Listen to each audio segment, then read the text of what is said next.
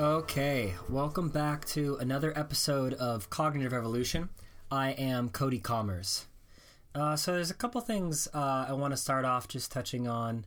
The first is that I've been working on basically how to integrate Twitter into my life in a healthy way and a happy way. And I haven't exactly figured this out yet. I've actually found it kind of tough. To find a way to enjoy Twitter and have it be a positive aspect of my life when I open it up, that it doesn't consistently, that it brings me consistently positive feelings instead of consistently negative feelings. And the other thing is that I've found a hard medium to produce content that I'm satisfied with. And so on the first front, in terms of making it happy, as a presence in my life. I've tried a couple different strategies. One is, I've tried following very few people at first, right? Which is the sort of rationale behind that is that it's like, well, if I am giving these people a direct line into my consciousness, where whatever comes into their mind is now going to become part of my mind, then I want to be really selective about who those people are going to be. And the problem with that is that they had, in a sense, a too direct line into my mind. So, there are people who are worth following, who have genuinely interesting insights. One of them, for example, would be the venture capitalist Paul Graham, who has a really good Twitter and a really good blog, and is a little bit outside of my normal sphere because he's Silicon Valley rather than psychology. But at the end of the day, for me to hear everything that pops into his mind, it's too looming of a presence in my own thoughts and in my own day, and it becomes just a little bit too significant to always sort of have latched my experience onto his. And so the strategy that I've been following more recently is to follow lots of people, to sort of have this profligate, I'm going to put myself out there, and just whoever comes across my screen, whoever comes and sort of looks interesting, I'm going to follow. They don't even have to look interesting, they just have to cross my screen. It's like, well, if I really don't like what they're putting out there, then I'll unfollow them. And that has actually been a lot better because it takes away that sort of no one person is that significant, and if I find that they're sort of bringing some aspect of negativity or negative comparison to my life, I can unfollow them. And but there's another couple benefits, which is that so you get a lot more varied action in your feed, right? So when I was doing the follow very few people, it was this highly curated set of people who were giving me a very small range of content. And I found it much more engaging to have a wide and more unexpected range of content. And another thing is that I've been also, in addition to following, people who are sort of in a similar place to me, whether that's psychology PhD students or psychology professors, going and finding people in other disciplines to follow. So, for example, like I said, Paul Graham, he's Silicon Valley venture capitalist.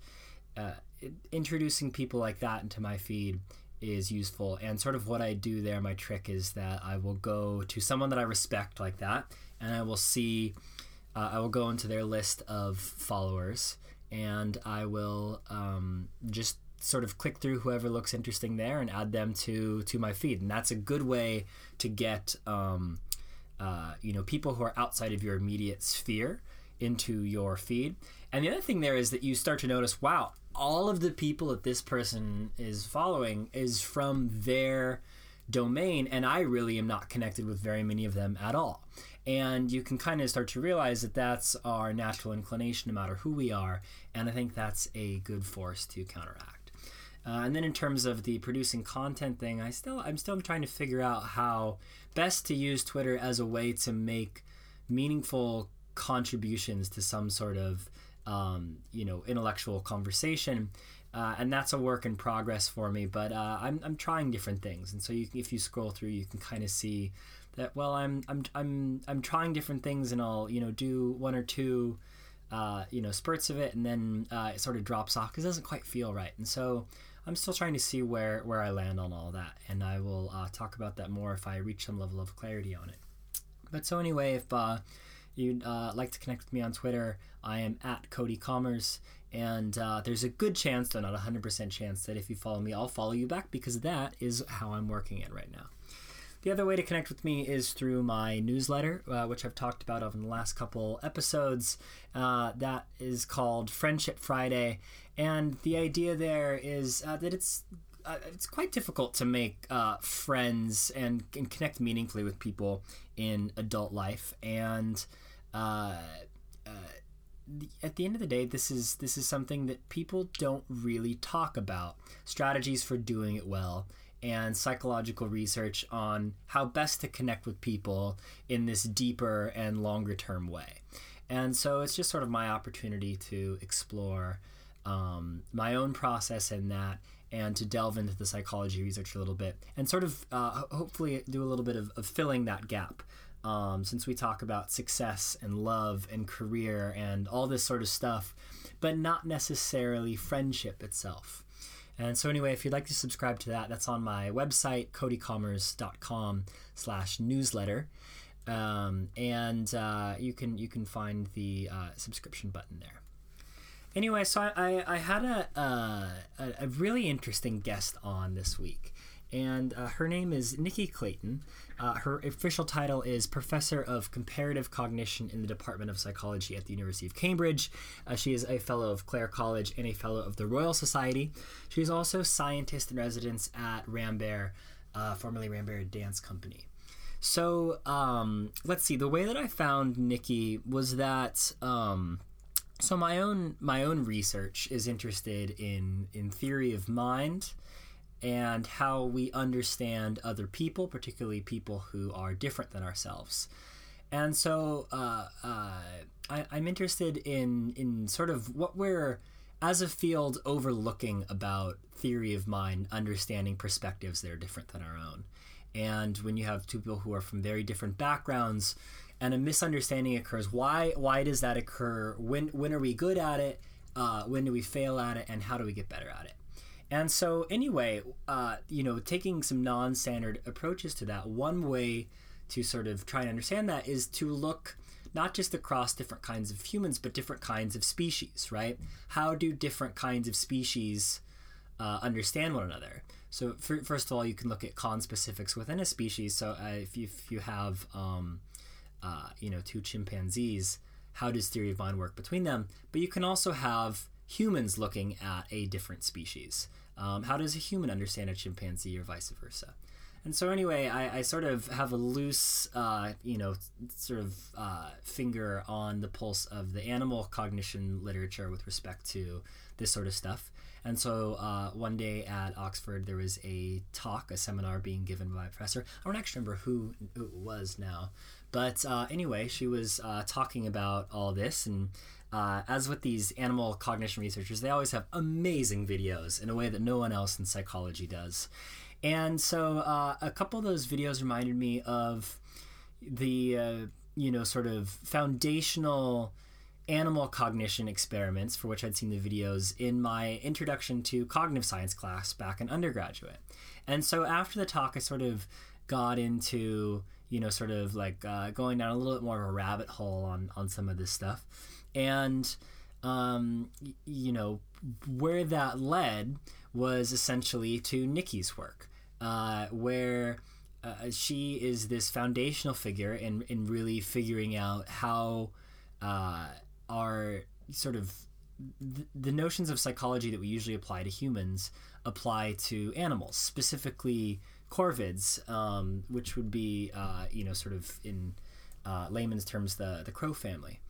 And so she's fantastically interesting, a hugely important scientist, And it is immediately apparent that she's also just a completely delightful person. And that comes out from the sort of second that you start corresponding with her, and also you'll be able to hear it in the interview here.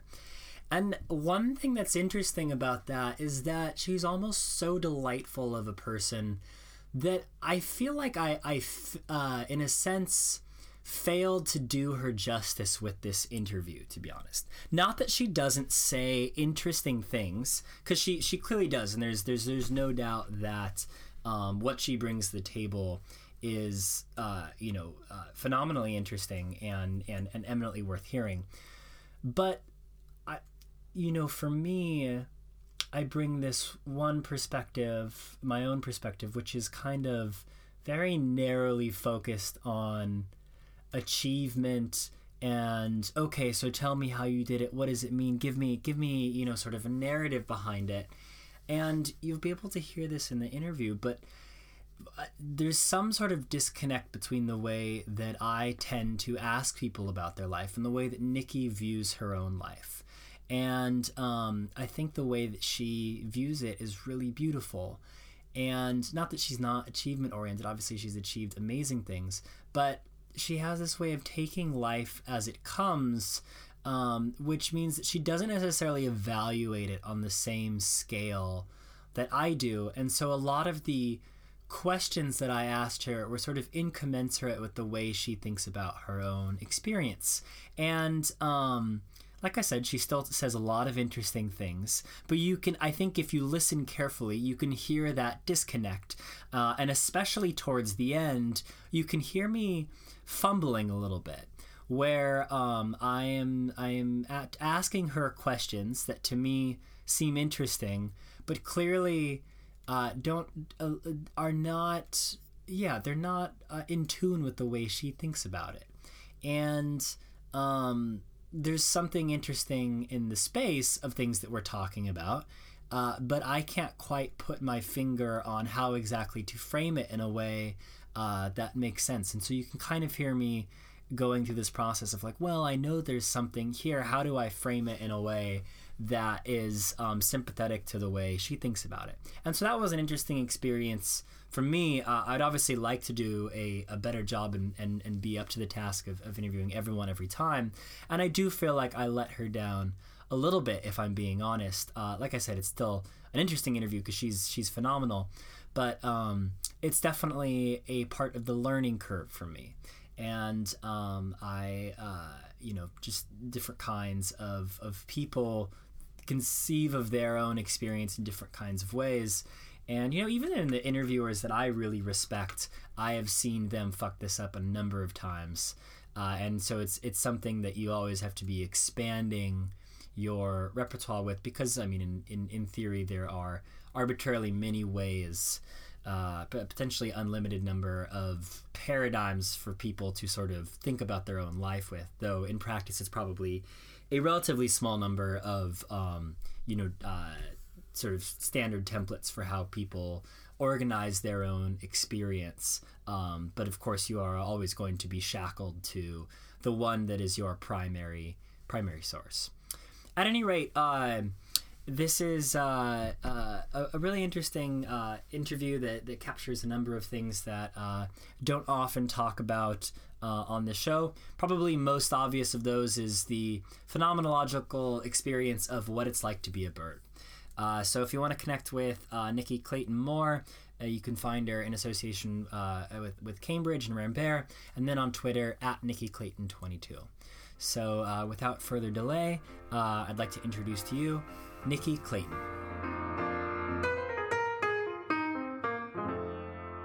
So, Nikki, one thing that really impresses me about your mind is just how expansive it is, right? So you're at home in psychology, zoology, biology, as well as dance and yoga. And sort of, for me, when I look at you and your body of work, somehow, you just make it feel like it's all coming from the same place, like it's all connected in some inexplicable way. Right. So, so I'm really looking forward to unpacking all that. And so thanks for taking the time to talk to me today. It's a pleasure. Great. So you recently took a trip to China that was before the whole coronavirus thing broke out. That's right. But it looked like it was a pretty incredible trip, and so I was wondering if you could say just a little bit about what that was and what you did there. Well, Clive Wilkins, who's artist in residence in the psychology department, and I do a lot of work for the China UK Development Centre and the China UK Development Council. And we go to China at least a couple of times a year with them to teach students in China and sometimes also teachers in China, sharing our ideas about creative thinking and imagination, integrating evidences from the sciences and the arts to explore the subjective experience of thinking, of remembering, of seeing, and of reflecting on our memories and thoughts of what happened. So why China? Did you have a personal connection to it before you started going there? Well, because the company is the China UK Development Council, so obviously they're interested in fostering links between the United Kingdom and China. Sure. So it started from your sort of broader interest in dance and everything you're involved with there, and then you got connected with a particular organization. No, I wouldn't say that's how it happened. It really started when Clive and I gave a talk, which was an introductory talk to the Cambridge University Graduate Orchestra, and it was before one of their performances. And Michael Zhou, who is one of the co-founders of the China UK Development Council, attended the lecture, and afterwards he said, could he arrange to meet with us and explore some things? And when we met with him at Clare College, that's really where the plans started hatching. He said, well, I was very interested in what you said during your talk, and I wondered whether you'd be interested in giving some lectures to Chinese students when they come over to the UK, which we did, and everything developed from there. And so now we regularly give talks when Chinese students come over to the UK, and we also go to China to give talks in their home territory. So that's really how it started. Wow, that's really cool. And it's a wonderful organisation because the three co-founders are all people that have done PhDs in the UK, and having got an awful lot out of doing a PhD in the UK, they want to share their expertise and create opportunities for others to enjoy the UK education system and have a cultural exchange, which is a very wonderful and honourable thing for them to be doing. Do you get an opportunity to interact with any of the individual students? Like, is there anyone that you feel like you had a special connection with, or have been able to sort of maintain any sort of relationship with? Oh, yes, because what happens is that they have somebody over in China who is fluent in English to look after us while we're there and act as translator when required. And we now have a regular person that looks after us every time we go, called Shane, and it's wonderful then to build up a connection and get to know someone and feel that you know that you're going to be looked after very well, that it's somebody that understands your needs and your wants and just helps to make it a magical experience. So we love going to China. Yeah. Have you had an opportunity to explore the country? Oh, yeah, we've travelled in many different parts of China now. Any favorites? Well, I think Shanghai is a very wonderful place. It's kind of a bit like the Chinese version of Chicago in some ways, or at least that's how Clive and I think about it. But Xi'an is also quite a special place, the home of the terracotta warriors. And of course, Beijing is, it's Beijing. It's very special place. Yeah. So those are probably three of our favourite places. But we've been to many places. But through CUDC, we've travelled a lot. And then we also work with Anna Lawrence at the Cambridge, I'm trying to think what the official title is. It's Cambridge International Education and Culture Centre. And we also go to China with Anna Lawrence as well. And again, it's a wonderful experience to, there it's often with high school children as well as universities. So we've had a range of experiences of talking to younger people and older people in China, and it's fantastic. So I'd like to know a little bit more about your background in dance. When did you start dancing? Oh gosh, well, as long as I can remember, really. Once I started figuring out how to use my legs, I wanted to dance, and I did ballet classes and things as a kid, and then became very interested in salsa and Argentine tango and jazz and lots of different dances. But I suppose that the thing for me is that it's all about wanting to be a bird and wonder how they think and how they move and what it feels like to be a bird. So I've got invisible wings, and the whole sort of bird thing has been a very important part of my psyche that led me both into a passion for wanting to dance and a passion for wanting to study birds, and that's what got me interested in zoology and psychology, because I was interested in their behaviours, their mannerisms, their movements and their thoughts. So it's really the birds that is the linchpin behind these different varied activities. So did you have like an early childhood experience that sort of opened your mind to, wow, like there's this, the incredible subjective life of birds, I want to know more about it? Or was there what was there just always sort of like a connection there between your own soul and the soul of the birds? No specific experience, just a fascination for birds. And so was it clear to you from the outset that there was connection between what would become your professional career with the more cerebral understanding of the zoology and the psychology there, and then you also had the sort of experiential component in dance? Was it always clear to you that there was a connection there, or did that sort of develop over time? I think the thing with ideas is that they grow organically. It's not that age 4 I woke up with a plan and a vision of where I wanted to be and what I wanted to do. Yeah. But your eyes and your ears are naturally attracted to some things more than others. And I've always been fascinated by birds, and that's led me to where I am today. But these things emerge gradually and organically, and you can trace a line back and go, oh, well, she did this, and then she did that, and then she did the other. But I don't think it's as purposeful as that. I suppose my motto is enthusiastic serendipity. Yeah. So what does that mean to you? Well, serendipity is about the fact that you can make your own luck. That it's not a fixed timeline that I did this in order to do that. It's not as simple as A led to B led to C. But if you open your eyes and ears and look for opportunities and then grab them as they come along, interesting things can happen. So I suppose it's about sort of being aware that there could be interesting things on your radar potentially. And then when they come along, having the freedom and the confidence and the time and the courage to go, that sounds good. I don't know what'll come of it, but I'm going to try it.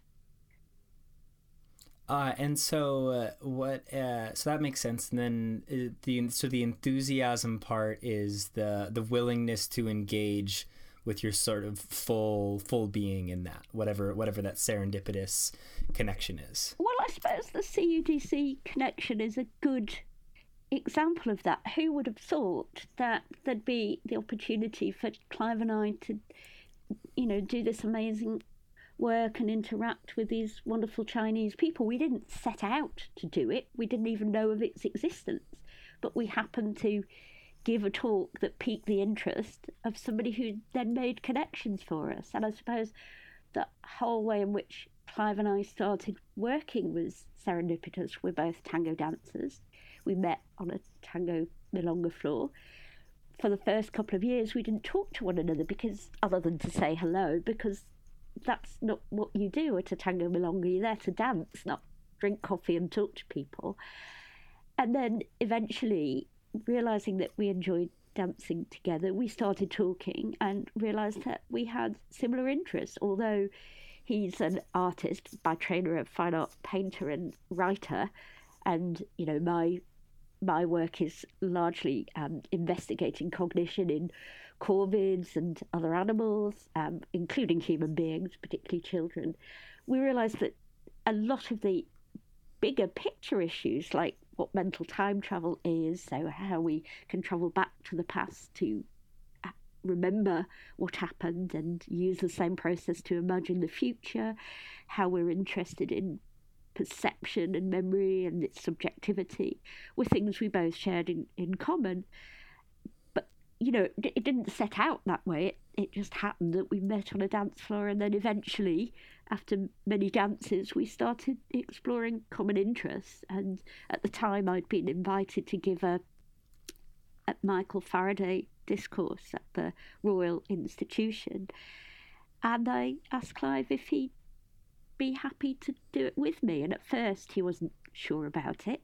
But then we decided, yes, we'd go ahead and do a double act combining science and art to explore memory. We called it Imagination, the Door to Identity, and everything took off from there. But, I suppose it's about leaving doors open and being willing to knock on doors, knowing that some people are going to say, no, not interested in that, or no, that won't work. But trying a few things, and then by trial and error, I suppose, some of those things work and lead to interesting new paths. Yeah. So I suppose that's what I mean. It's not a planned thing that I have this vision of there's the road to nirvana. Not like that at all. But you try something, you get feedback, it piques the interest of some, and other things don't, and you follow your nose. And then interesting, if you're brave enough to kind of go, I'm not going to be too upset if it doesn't work. I'm just going to try my best and see what happens. Then interesting things may happen. But sometimes that means taking risks. Sometimes, it means that you might do something that others might think is a bit silly and pointless. But if you don't try, you don't know. Yeah. Well, certainly the way that you describe it is, I'd say, incredibly beautiful and inspiring in a lot of ways. And, I also think that, even though we've only been talking for a few minutes, your uniqueness is very apparent in who you are. Uh-oh. Right? And to me, I guess it seems like it manifests in a couple ways. One is that you have this, you seem to have this exquisite sensitivity to the world around you, right? Which is probably to some extent there in many great scientists, where there's all of this amazing stuff happening around you. For you, it was the sort of internal lives of birds, I suppose. But you are just sensitive to the presence of it in a way that, if we're being honest, there's no reason that a human has to be sensitive to these things in the world around them. And it's a very compelling and I think very, to some extent, unique aspect of how you come off, and I assume to some extent who you are and how your life has gone. And there's another thing which I think is interesting here, which is your ability to take the world as it comes, right? To be open to those experiences. Certainly, in this show, talking to people who are successful, the vast majority of them have the same sort of thing, like, well, something happens, you never know where it comes from. But a lot of people have this more tightened down, I'm going to plan out, I've got this sort of path to success to some extent. And not that you don't have that, but your willingness to appreciate life for what it is and what it turns out to be, sort of comes through in the way that you describe your experiences. Oh, thank you. I guess one of the things that I've learned from working with artists, and specifically both Clive Wilkins and Mark Baldwin, and by way of introduction, Mark Baldwin is the worldwide famous choreographer. I call him the brilliant Mr. Baldwin. He was artistic director of Rambert Dance Company for a long time, and now freelance. But working with the brilliant Mr. Baldwin and the amazing Clive Wilkins have taught me quite a lot about how to engage in creative processes, I suppose, and the whole idea that it's important to let ideas grow organically and to just set time aside to really unpack ideas together and make sure that we are coming from the same homepage or singing from the same choir sheet, if you like, but also at the same time acknowledging that we have different skills and expertise to bear, and that integrating them together is one of the most inspiring and exciting things. So I think as a scientist, I was very much trained, with the method, you have to say everything in such a way that it should be replicable and everything should be as unambiguous as possible. You need to define exactly what you mean by A and B and whether you're adding them together or multiplying them. Whereas I think in art, very often it's much less prescriptive, and ambiguity can become a tool, whereas in a science method it is a nuisance.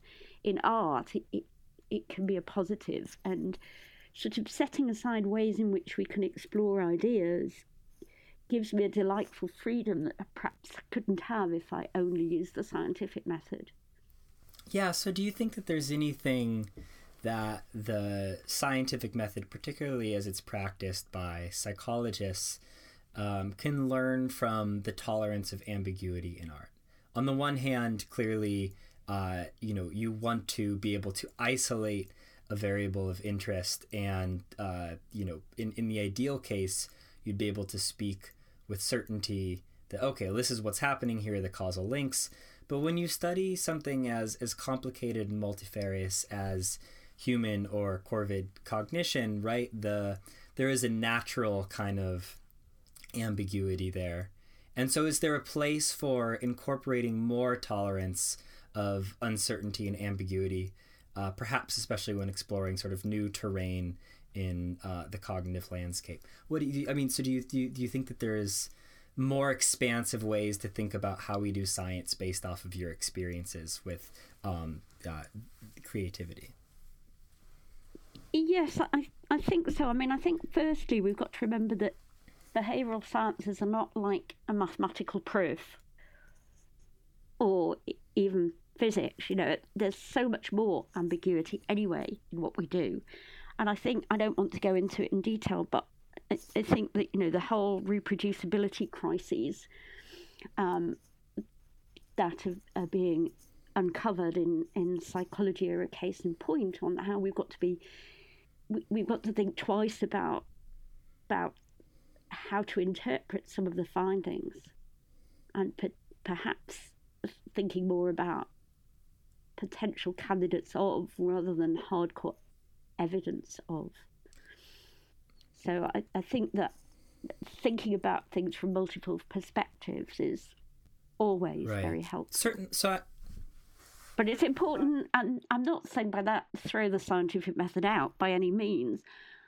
I'm just saying that I think it's helpful to explore things from multiple perspectives, and I suppose that's what I feel I've always done in all aspects of my life. What sort of impresses me about sort of your position there is that there is not going to be a case in which your understanding of cognition, whether human or corvid or whatever, is divorced from the reality of what's actually out there, right? So you are really connected to the world as it exists outside of the lab, and as it's experienced by a subjective agent and all that sort of stuff. And my personal worry in, the sort of opposite reaction of that, right, where everyone is worried about here's replication, here's, rigorous statistics, is that by sort of optimizing for internal validity like that, sort of scientific rigor in that sense, we are removing ourselves from the actual object that we care about, which is cognition in the wild, right? And so I think certainly in my generation, there's almost an overcorrection where we are more concerned about reproducing experiments and having rigorous statistics than we are about actually describing something that exists in humans as they think about the world around them. So I want to touch a little bit on, sort of, you mentioned thinking about other things thinking about things from multiple perspectives. And so you talked about your sort of subjective connection to birds. And there are other, sort of documented cases of, people feeling like they can really understand another mode of, subjective experience. And I'm interested in how you think that comes about and how people can get better at that. And, I mentioned that I find you very sensitive in your experience of the world, as far as I can tell. How do you think people can become more sensitive to the experiences of others around them? Gosh, well, there's a question. I don't know. I think if it was an easy thing to do, we'd all be doing it, I suppose. What Clive Wilkins and I often talk about in some of our lectures is about how to be more aware of the blind spots in our seeing and the roadblocks in our thinking. And Clive is extremely talented in many ways. I've already mentioned that he's a fine art painter and a writer, but he's also a magician. And he's very interested in what magic effects reveal about the way we see. And what we've been developing together over the past 10 years or so is thinking about what magic reveals in terms of blind spots in seeing and roadblocks in our thinking. And there's a lovely little phrase that we often use in some of our lectures. It goes something like this: you don't remember what happened. What you remember becomes what happened. It's a very powerful little phrase. You don't remember what happened. What you remember really becomes what happened. And of course, we all know that our memories are subjective and selective. And yet the curious thing is that we want to take ownership for what we think we saw and what we think we remembered, and to make that almost like a fact. I know for a fact that I saw blah, blah, blah. Well, actually, no, I don't know for a fact. All I know is what my brain registers that my eyes saw. And magic effects are obviously very powerful version of that in when a very talented magician performs a beautiful effect for you, things appear to vanish in thin air. We know that they can't possibly really vanish in thin air, but the fact that that's what our brain tells us that our eyes saw is a good example of blind spots and roadblocks in our thinking. This is actually something that I've been really fascinated with as well, as this connection between magic and sort of our understanding of cognition. In particular, if you, obviously, I don't have to explain the basics of this to you, but if you go back and look at the sort of early work on developmental cognition, sort of post-Piaget and that sort of stuff, it's essentially performing magic tricks for children. Yep. And the more fascinated they are with them, the more they violate their expectations. That's right. Right, and therefore we can make inferences about their expectations about how the physical or social world ought to work. Yep. And so, I think there's a really fascinating thing here. I think there's another sort of interesting point here. This is not necessarily scientific, but there in the, I think it was in the late 90s, there was this magic TV show it was a special by David Blaine. Right. And so if you look at how magicians talk about that special with David Blaine, basically what his insight was that if you turn... What's interesting about magic is not when the magician finished the trick and then says, ta-da, and then, like that's the... And what's interesting about magic is when you do it well, watching people react to this, completely confounding state of, well, I just saw something that's physically impossible, but I just saw it. So how do you reconcile that, right? And so the reason that magic special made David Blaine this world famous sort of magician was that he had this insight about turning the camera around. What's really interesting about what's going on is not the magic itself, but the reaction that it elicits in the cognitive agents observing it. Absolutely. So in our talk we have one called Magic Mind, and in our talk we often say, where does the magic occur? The magic occurs in the mind of the spectator, not the hands of the prejudiced, I can never say that word, prejudiced, the magician. Yeah. So let's see. I want to go back and talk maybe a little bit more concretely about some of your early career experiences. So you did your undergrad at Oxford in zoology, right? That's right. And then, so eventually, somehow you ended up down the road in a psychology department at Cambridge. Yeah. When did you sort of transition from zoology to psychology?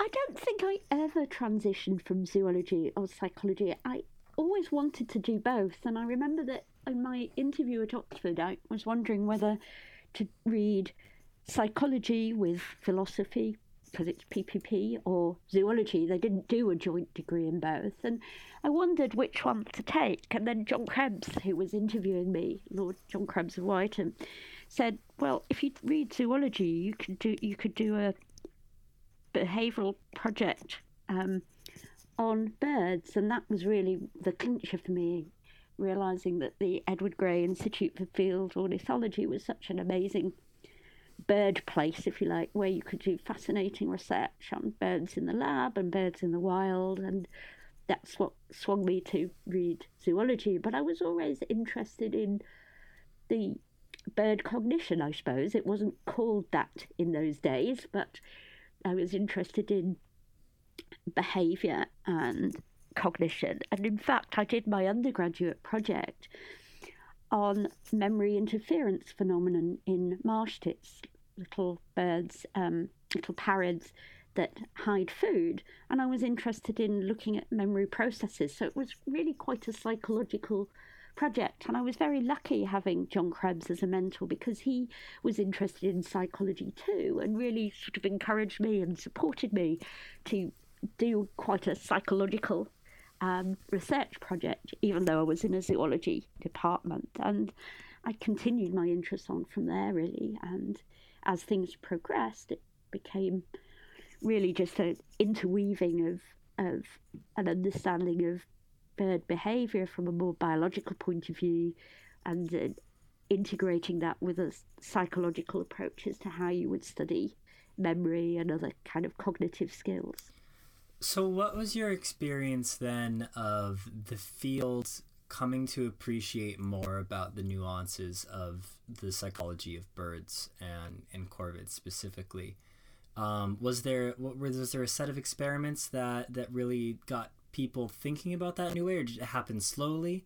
What do you make of all that?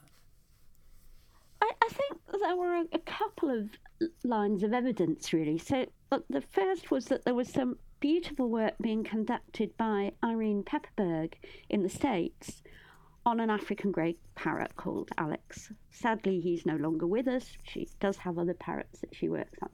And it became clear that this parrot seemed to have remarkable cognitive abilities. The bird was able to mimic human speech, and not just use it randomly, but actually in a way that really showed that this bird understood fundamental thinking concepts. So Alex, if you gave him a tray of objects and you said, how many wooden blue blocks are there, he could tell you the correct number, as opposed to the total number of any blue objects. So there might have been blue wool and blue wood and blue plastic, and he could tell you specifically. And he was able to do concepts such as same and different. So that work was very remarkable in many ways, although of course the skeptic might say, well, but it's just one parrot, isn't it? So it shows that a parrot can do it, but how general is it of parrots more generally? So that was one key bit of information. And then at the same time, where I was in Oxford working with John Krebs, and in other parts of North America, including Canada as well as the US, there were people also looking at these food caching birds, these birds that hide food, and showing that they had remarkable memories of where they'd hidden their food caches. And that got a lot of attention at the time because there were also cognitive neuroscience scientists working on the hippocampus and the role of the hippocampus in spatial memory, and realizing that these birds had huge hippocampi relative to other non-storing individuals, and that led to this interesting relationship about the hippocampus and memory, and that these food caching birds were a good example of remarkable memories. And at the time, John Krebs and Sarah Shuttleworth and others argued that these food caching birds had adaptive specialization in the brain in the form of the enlarged hippocampus, and in behavior in terms of these remarkable spatial memories.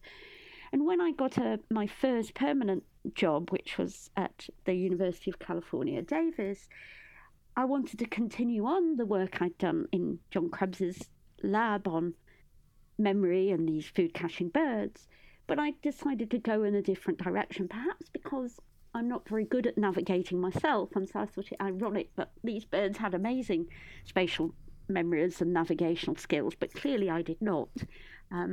And so I was interested in asking, well, what else might they remember about caching events? And that's really what led me into the work, looking at their ability to remember not only where they'd hidden food, but which foods they'd hidden and how long ago, which led to my work on what's called episodic-like memory in these birds, the ability to remember unique past experience in terms of what happened where and when.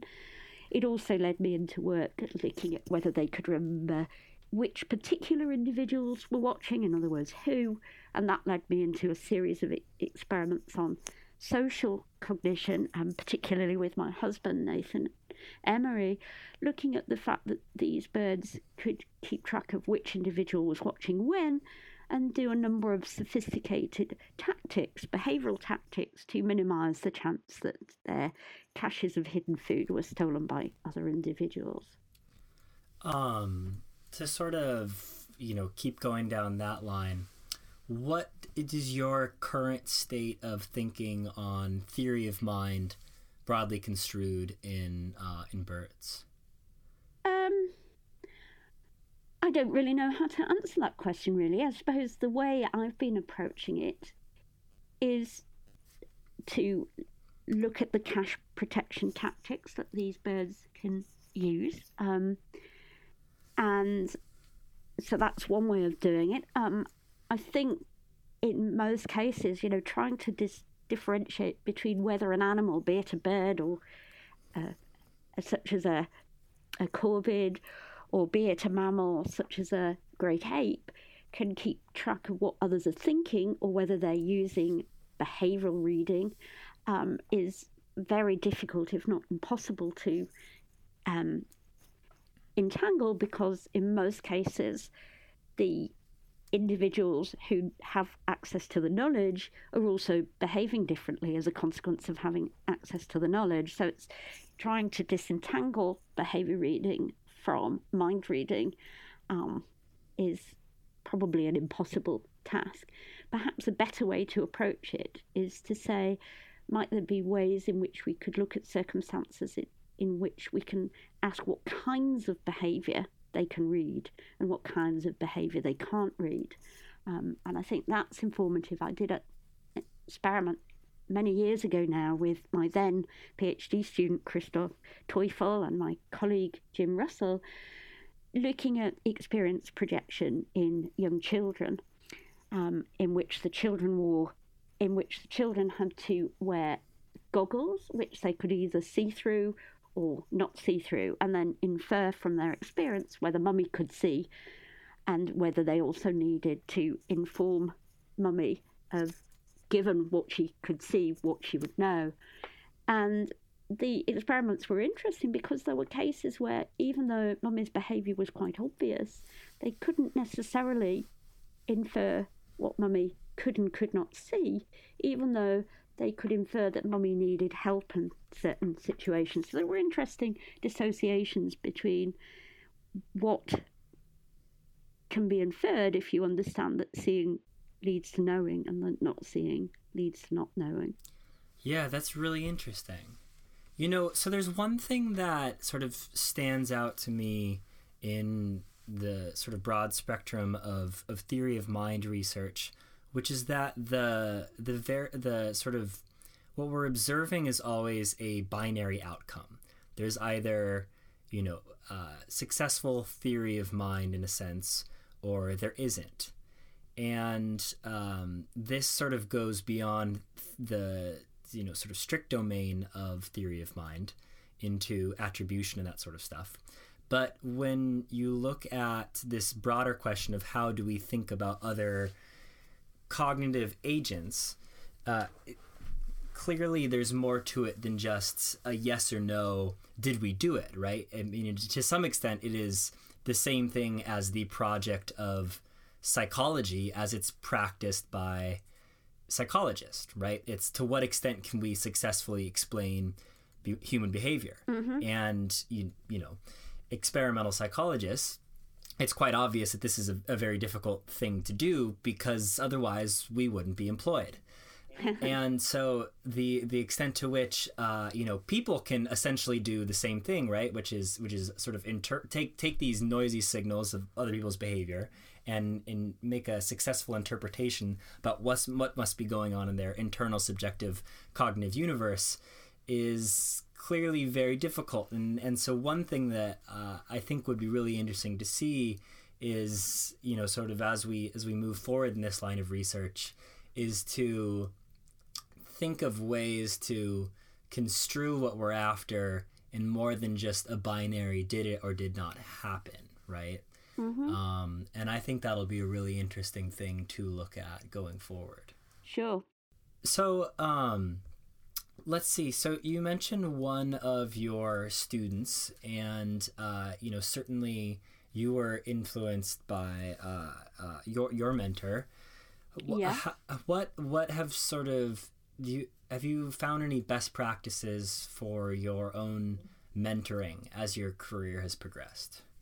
I don't think there's anything specific. I think it's about realising that different individuals have different needs, and I don't want to be too constraining. I want to encourage them and support them, but I don't want them to feel they can't go off in a new tangent if that's something that they want to do. I think it's important having an open mind and not being prescriptive, really. So I don't think there's anything I would specifically say, other than don't be too narrow in things. You know, if you have other interests, it's not a crime to have hobbies. I'm not expecting people to be in the lab 24/7 and only work hard. It's about working carefully and efficiently and smartly. It's not necessarily about just being bound to the desk or to a pair of binoculars. You know, the hard work's important, but you also need other things because that's what gives you a healthy mind and a healthy body. Right. And a healthier perspective on things. So, we talked about some of the more recent things that you've gotten into that have sort of, you know, they're part of this enthusiastic serendipity program. Mm-hmm. Were there earlier experiences like that where you were going along on your normal course of work and something unexpected, you know, came out of the blue and really changed things for you? I really don't know how to answer that. As I said to you at the beginning, for me, it really isn't a straight line. It's certain things happen and they lead you in interesting directions. And as you discover stuff, you go, oh, I think that's the way I should go now. Yeah. So when you got to UC Davis, Yeah. What,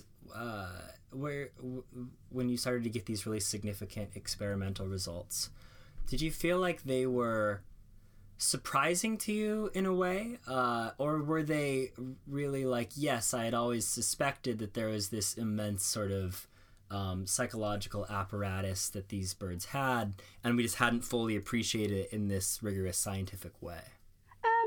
No, I don't think it's that. I mean, I think if you feel you know the answers of the question before you conduct the experiment, that's A, then why are you conducting the experiment in the first place? And B, doesn't that ring alarm bells? You know, the scientists got what they expected to see. That just sounds like confirmation bias to me. So I think it's always important to be open-minded. But I can't deny that I was fascinated by the scriptures. They were all over campus, and what I noticed is that they really seemed to be looking at me and looking at others, and that made me intrigued to want to then try and study their behaviour in more detail and ask certain questions to see if I could tap into some of the cognitive processes that might be going on. So you were observing this behavior while you were walking around campus. Are there places that... I can't go anywhere without watching birds. It's just what I do. Right. So that's like asking me to stop, to sit still. It's just not going to happen. Right. So are there any places that have been the most, sort of significant sites of this informal field work that you were really drawn to and have had? No. Yeah. No. Birds are just everywhere. If I'm walking down the street and there's a bird, I'll be looking at it and listening to it. Yeah. Yeah. So are there places that you want to go? Does it matter to you how exotic the bird is, or is it just No. Anything? It's the behavior that's important. Yeah. Let's see. So is there... I want to be respectful of your time. We're sort of getting down to the last... Thank you. Yeah. Few minutes here. So just to wrap up, is there... So I don't have any background in comparative psychology, though I obviously appreciate your body of work and, the work of your colleagues and how incredible all of this stuff is and what it can tell us about the nature of cognition generally.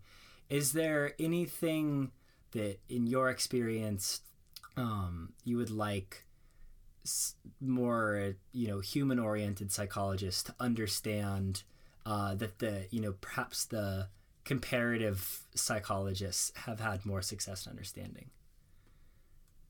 I don't think so. The only thing that a pet peeve of mine is when people say primates and birds or apes and birds, and I always correct people by saying a bird such as a corvid, a mammal such as an ape.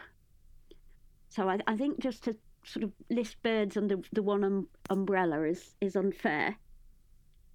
Yeah. And certainly there's a lot to learn from your natural practice of just observing interesting behavior as it exists in the world around you. Obviously, for psychologists, that's something they do to some extent since they are interacting with humans all day, but I feel like the professional version of understanding it and the personal version of living it out can sometimes become divorced in a way that is really too bad, right? And it's really cool to see how your understanding of what you're interested in is not just a professional endeavor. It pervades every aspect of your life. Well, thank you. I suppose Konrad Lorenz, who won a Nobel Prize, in fact the only Nobel Prize that's been given for animal behaviour, then called ethology, was known line animal. And my PhD supervisor, Peter Slater, was a great advocate for this, and I learned a lot from Peter. And it really is, it's not that observing their behaviour then simply allows you to say, therefore I know they have amazing memories or something like that. You have to do the experiments.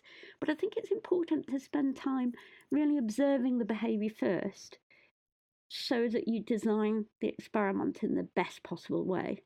So observation alone isn't enough, but observation is a crucial component to design the experiment well. Because if you don't design the animal well, then if you don't design the experiment well, then the animal isn't going to perform, and that's not going to tell you anything.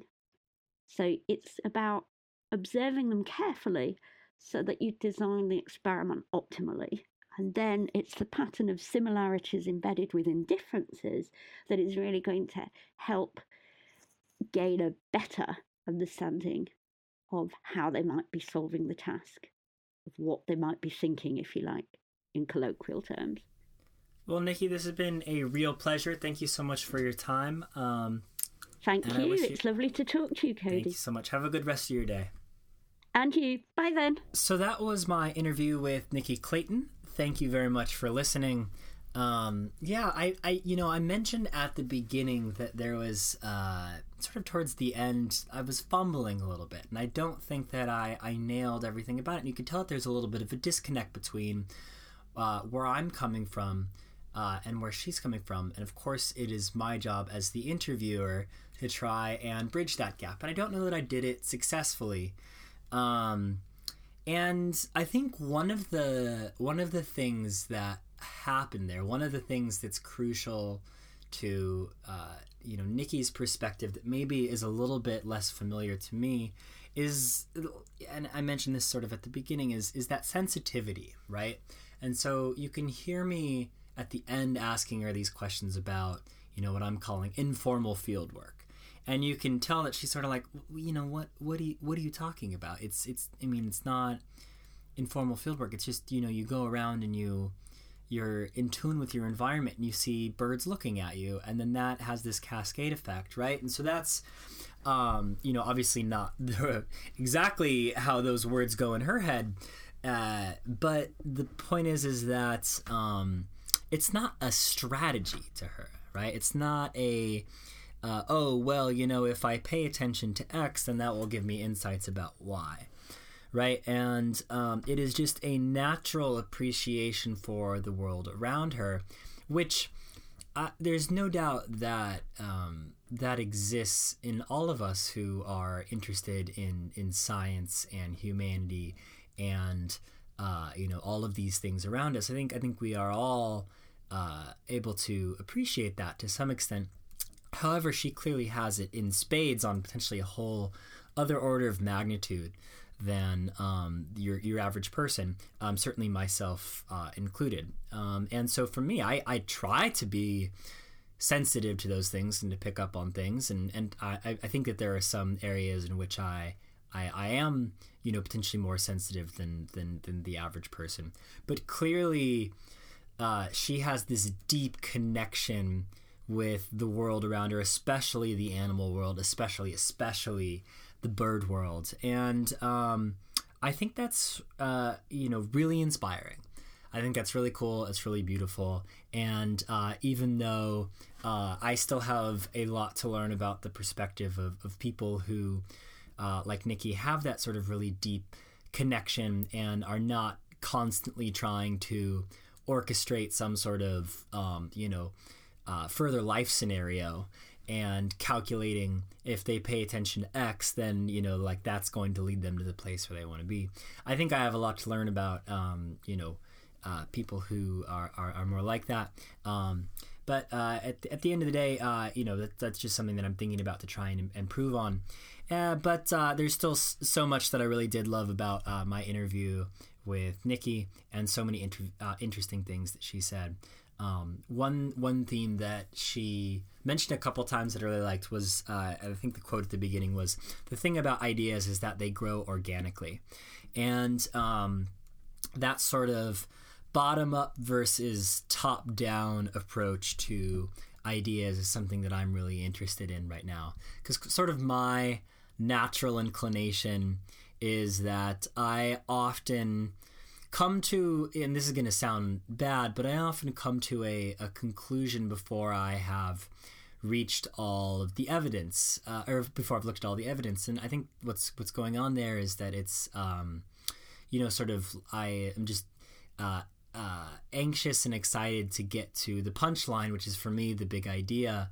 And so I often will try and articulate what the point of what I'm trying to do is before I've really done enough of it. And so to me, what I take away from the idea of letting ideas grow organically is that you start off with something small and there's a germ of an idea in there and you don't really know what it is, but then over time it grows into something, and what that thing is potentially becomes significant, and it will grow to the extent to which it is significant enough to fill a sufficiently large space. And then, perhaps in retrospect, then you can say exactly what it is. But at the time, you don't really know what you're doing or necessarily why it's important. And that is a really useful way to make ideas grow, because it is based off of sort of their capacity for growth and finding the best in them, rather than starting off with, oh, here's this big thing and I'm going to try and fill out everything around it, which would be a sort of inorganic approach to ideas. And so I really like that theme that she touched on, that the way that she talked about that in her work. And obviously you can see when you're combining art and science, it's really hard to start off with, okay, here's exactly how it's going to go, and let's fit everything into that box. The other thing that she talked about, which I think is a really good line, is her tagline: "You don't remember what happened; what you remember becomes what happened."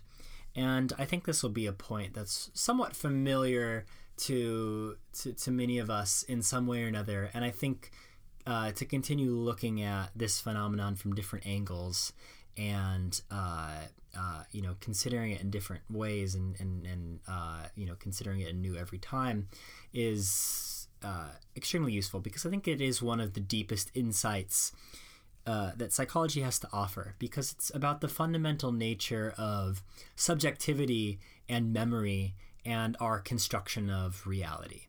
And there's maybe two ways to look at this. One is from a sensory point of view, which is that, as the empiricists noted, there is nothing in the mind that is not first in the senses. And so there's this question about, well, how veridical are our senses, and how reliable is sensory information? How much of a correspondence is there between reality and what we're perceiving? And then the sort of second thing is that, well, okay, so let's set that aside. You have whatever you have in your mind that is stored in memory, and then so sort of that is temporally entirely divorced from reality. It is its own separate thing. It's not connected to any sort of present phenomenon in any way. And then so how that's stored and what the nature of that is becomes the only basis you have for constructing reality in this temporal dimension.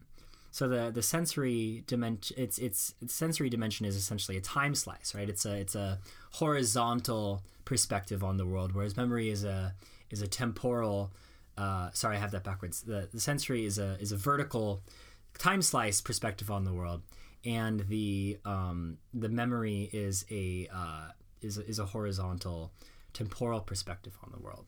And these are sort of two fundamental aspects of how we organize reality and how we think about our place in it and what's going on. And so I really love what Nikki said, and I think that's some a great quote to have in the canon of psychology. You don't remember what happened; what you remember becomes what happened. So anyway, thank you for listening to Cognitive Revolution this week. I am Cody Commerce, and if you'd like to connect with me, you can do so on Twitter at Cody Commerce, and then through my newsletter, which you can find on my website, codycommerce.com/newsletter. Also, I just revamped my website, so if you'd like to check it out, now is a good time to do so. Thank you for listening, and I will see you back here next week.